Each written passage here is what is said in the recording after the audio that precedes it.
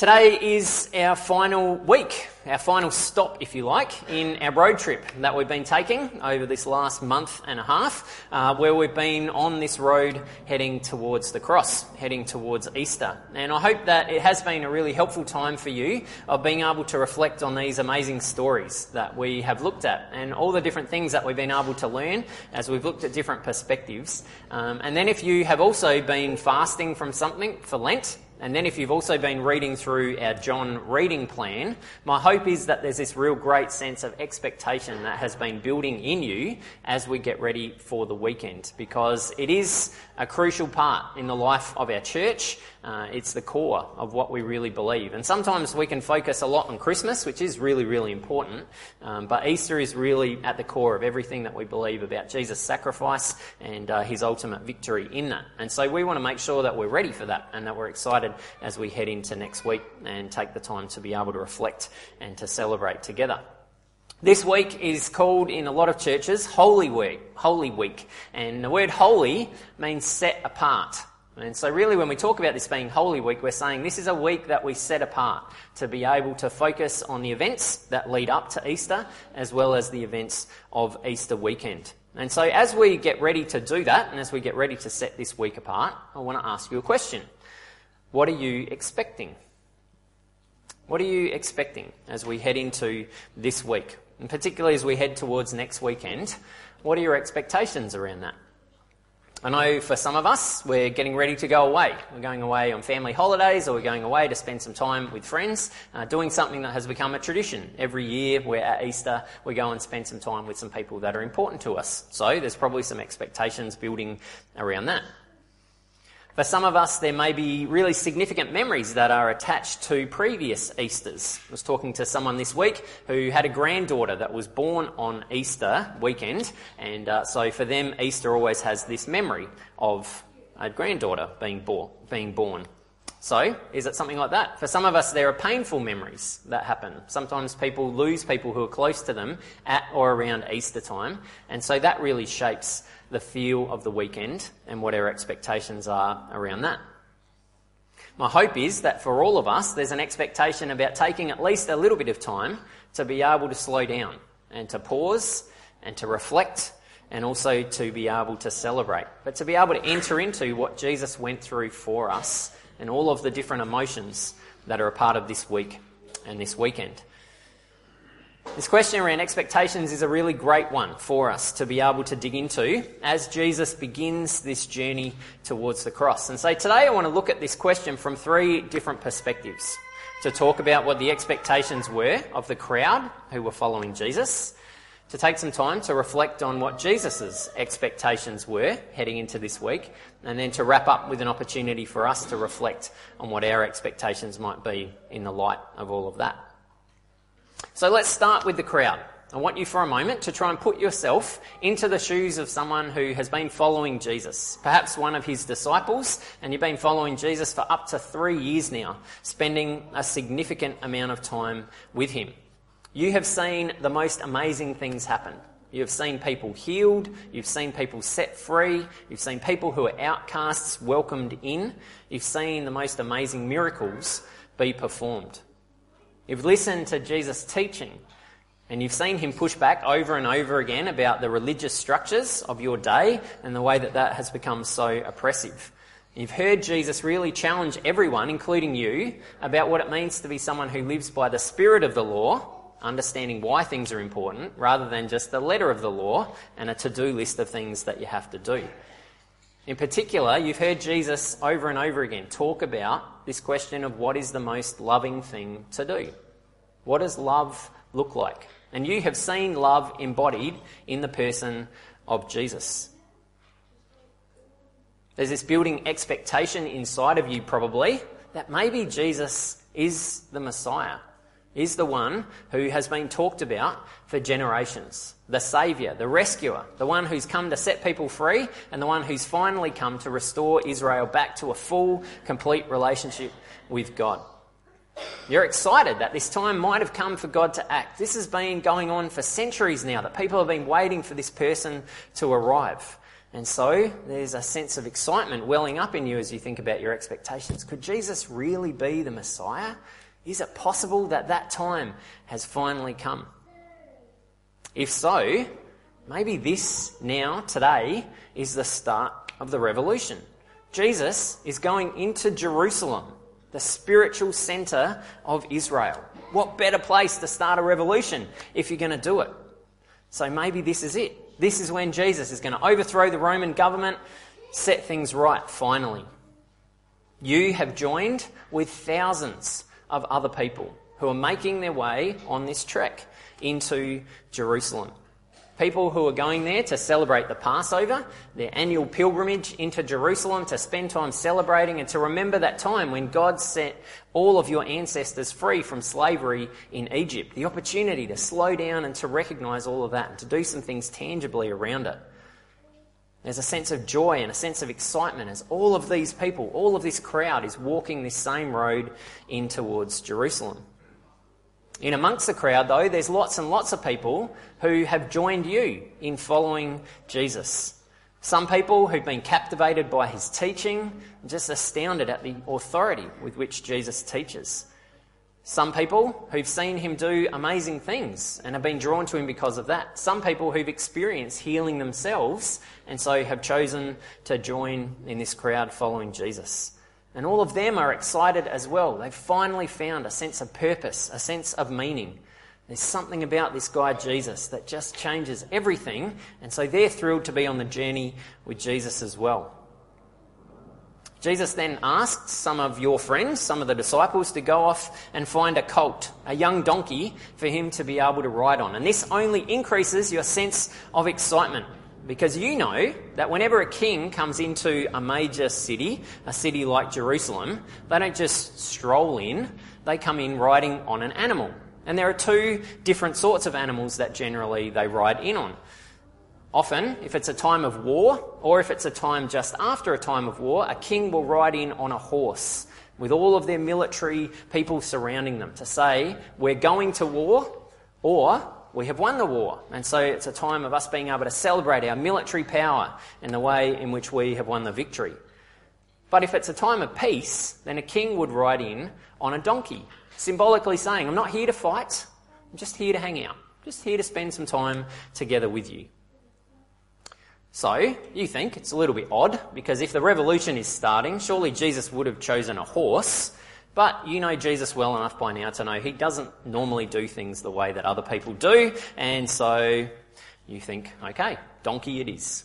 There isn't a saddle for Jesus to be able to ride on this donkey, and so you join with some other people and pile your coats on there, so he's at least got something to be able to sit on. Other people start to see what's happening as this man, Jesus, is riding on this donkey. Well, this must be something really significant. And so they start to get excited as well, and they throw their cloaks out on the road in front of Jesus. They put palm branches down and other branches from other trees out in front of him. This real symbolism, again, about a king who's coming in. They don't just kind of come in on their horse, they come in with their donkey on a road that's filled with cloaks and branches. And this only increases this sense of excitement as people see this happening as well. There's something really clearly going on here, because here comes this guy riding on a donkey. It must be a king who's coming in. I wonder what this could all be about. Suddenly you hear someone shout the word, Hosanna! All of a sudden, out of the crowd. You know this is a really, really important word for anyone who is Jewish. It's got so much meaning that's attached to it. It partly means praise God.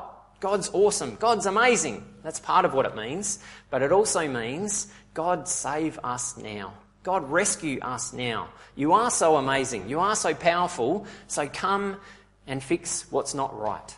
Come and save us. Come and rescue us. So these shouts of Hosanna start to go up all around the place. Then people add in, Hosanna to the Son of David, adding even more meaning into it. It's recognition of King David, the most beloved king in all of Israel's history, the one who really did set Israel up as an incredibly powerful nation. This Messiah was going to come from the line of David. And you know that Jesus is from that line. Could he be this king, this Messiah that everyone's been waiting for? Hosanna to the Son of David. Hosanna in the highest heaven, people call out. Hosanna, God, you're in this perspective that is so much bigger than any of us. You sit in heaven where you have all the resources of the universe at your disposal. So come and save us. Come and rescue us with everything that you've got.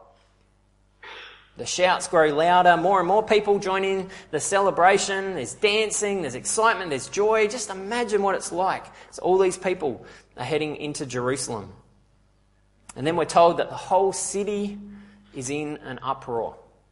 And there are all sorts of different understandings about how many people were in Jerusalem for this.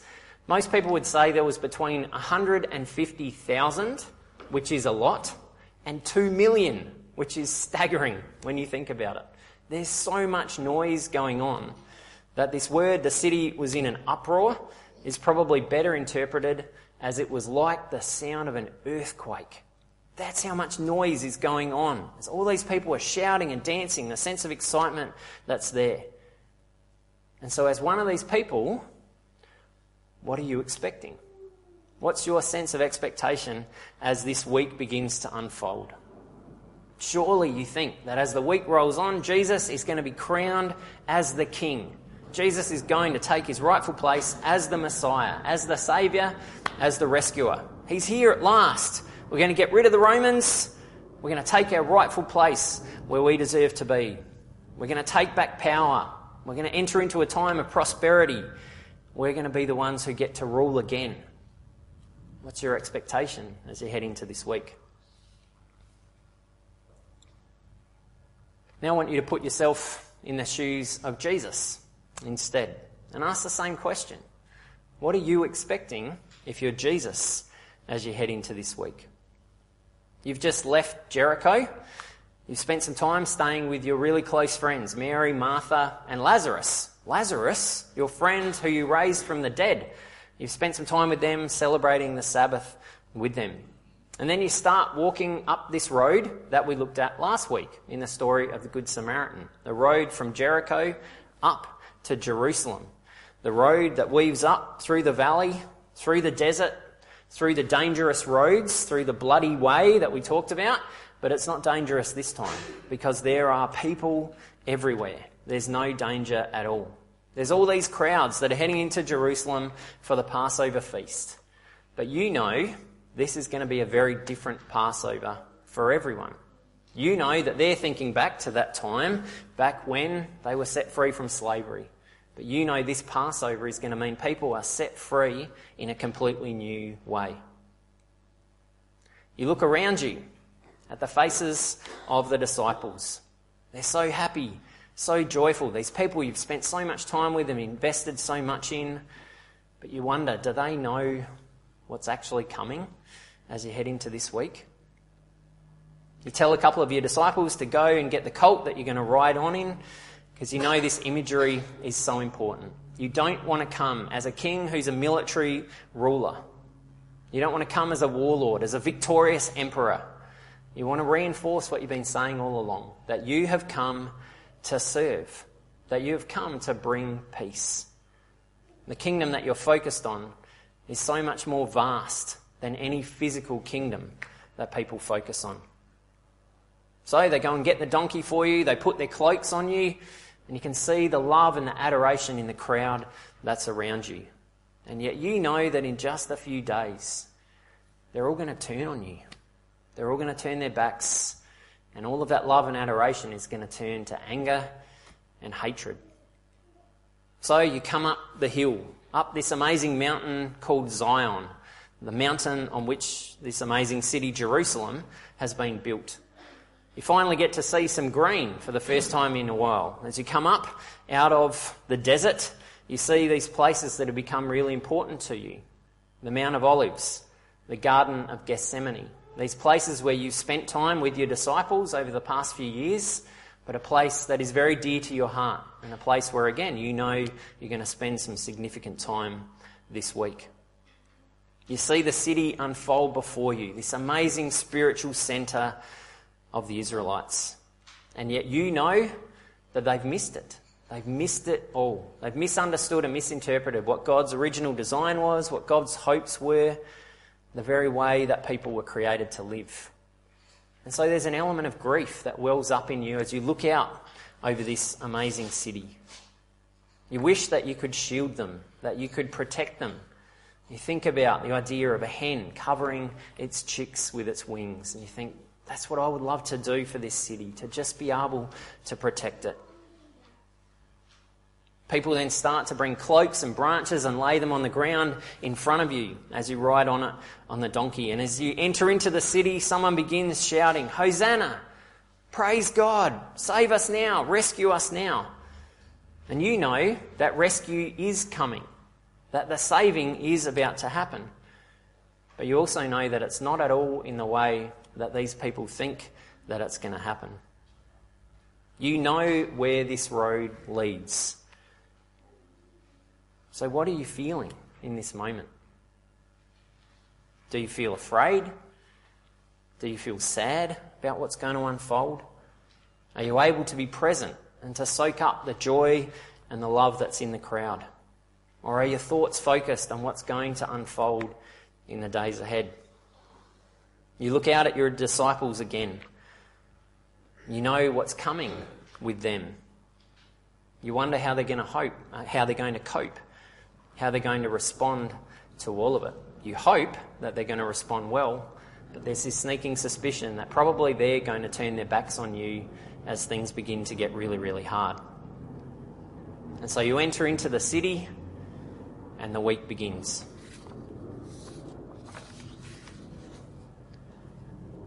For us then, as we enter into this week, the same question. What are we expecting? As we begin this week that we call Set Apart, this holy week, what are we sensing is going to happen? And we may be focused on the events that are going to unfold in the next few days, the events that lead up to Good Friday.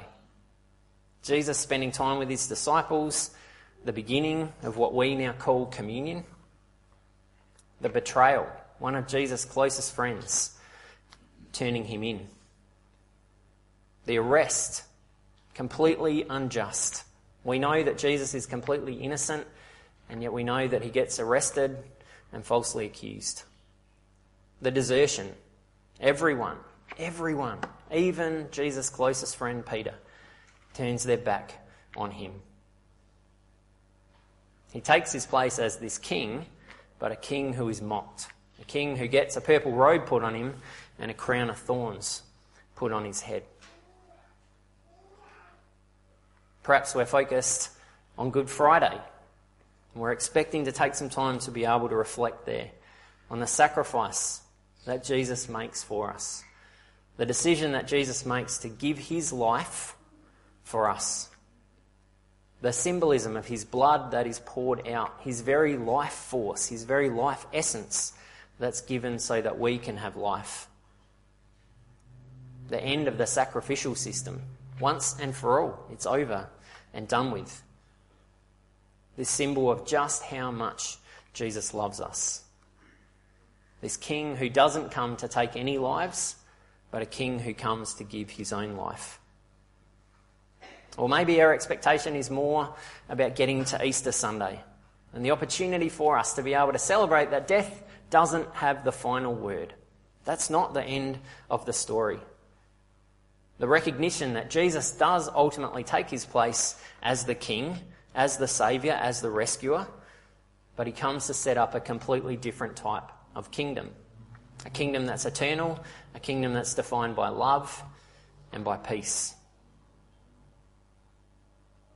As we head into this week, are we allowing ourselves to shift our expectations about what it means for us to be able to use this word Hosanna, to be able to say, King Jesus, come and rescue us, come and save us. For some of us, as we head into this week, we're struggling.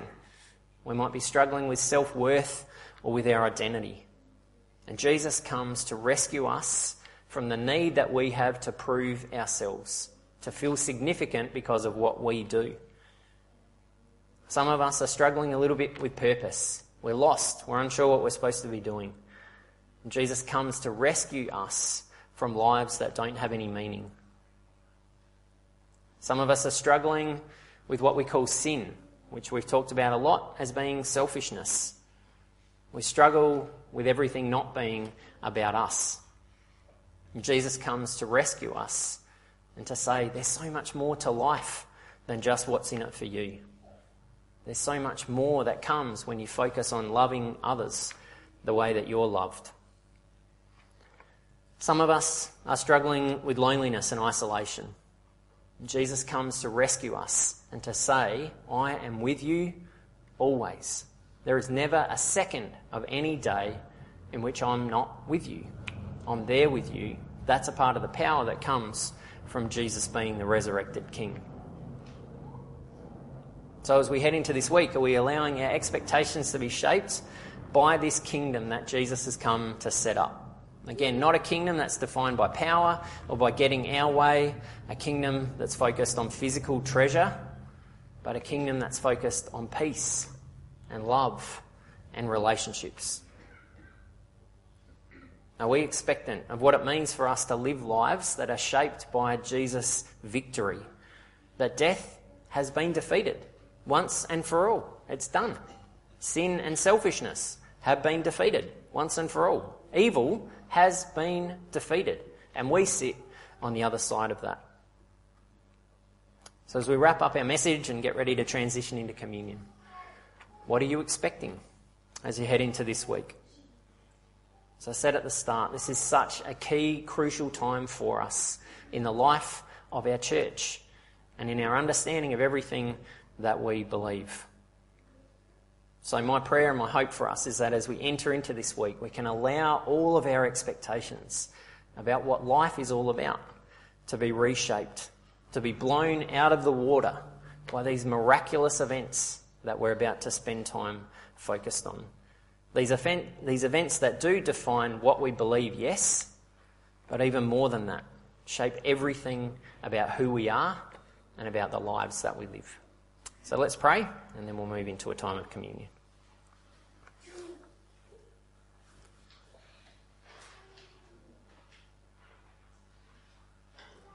Jesus, it's astounding to sit in this place, in this moment, to think about this pivot point in history, to recognise all of the groundswell of what was happening around you, and to recognise that as you turn your face towards Jerusalem, as you ride into Jerusalem, there is a path ahead of you that means that you set yourself up as an earthly king, as a military ruler who comes in power to set things right. And it's staggering to us that you would choose not to take that path, but instead you choose the path that you walk heading into this week. We're so grateful that you do, that you choose to come to show us what a life that's filled with serving others looks like. That you come to show us what a life that's filled with loving others, with no exceptions, looks like. We're so grateful that you willingly go into all of the events that unfold this week. And we thank you that as you do, that you show us what it looks like for us to wrestle with the questions that come when we feel like we're put in positions that are hard. That moment in the garden where you say, God, if there's any other way, let's go in that direction. But ultimately to say, not your will, but God's. It's a beautiful model for us to be able to follow. And yet we know what that decision makes. The road that ultimately takes you on, all the way to the cross. And so we look forward to entering into this week, being able to take the time to slow down and to reflect on that you would do all of that for us, just because you love us, just because you want us to be a part of your family. But we're also grateful that we sit on the other side of it. And we know, unlike the disciples, that this is not the end. We don't have to go through the darkness of Easter Saturday. We have the privilege of being able to know that ultimately you are raised to life and you sit victorious now as the living King Jesus, the one who shapes our lives, the one who gives us purpose, and the one who ultimately allows us to experience everything that we're supposed to experience as we follow you. So as we head into this week, I pray that you would shape and take our expectations and that you would help us to connect with you in deep and significant ways so that you can continue to do the work that you want to do in us and through us. In your name I pray. Amen.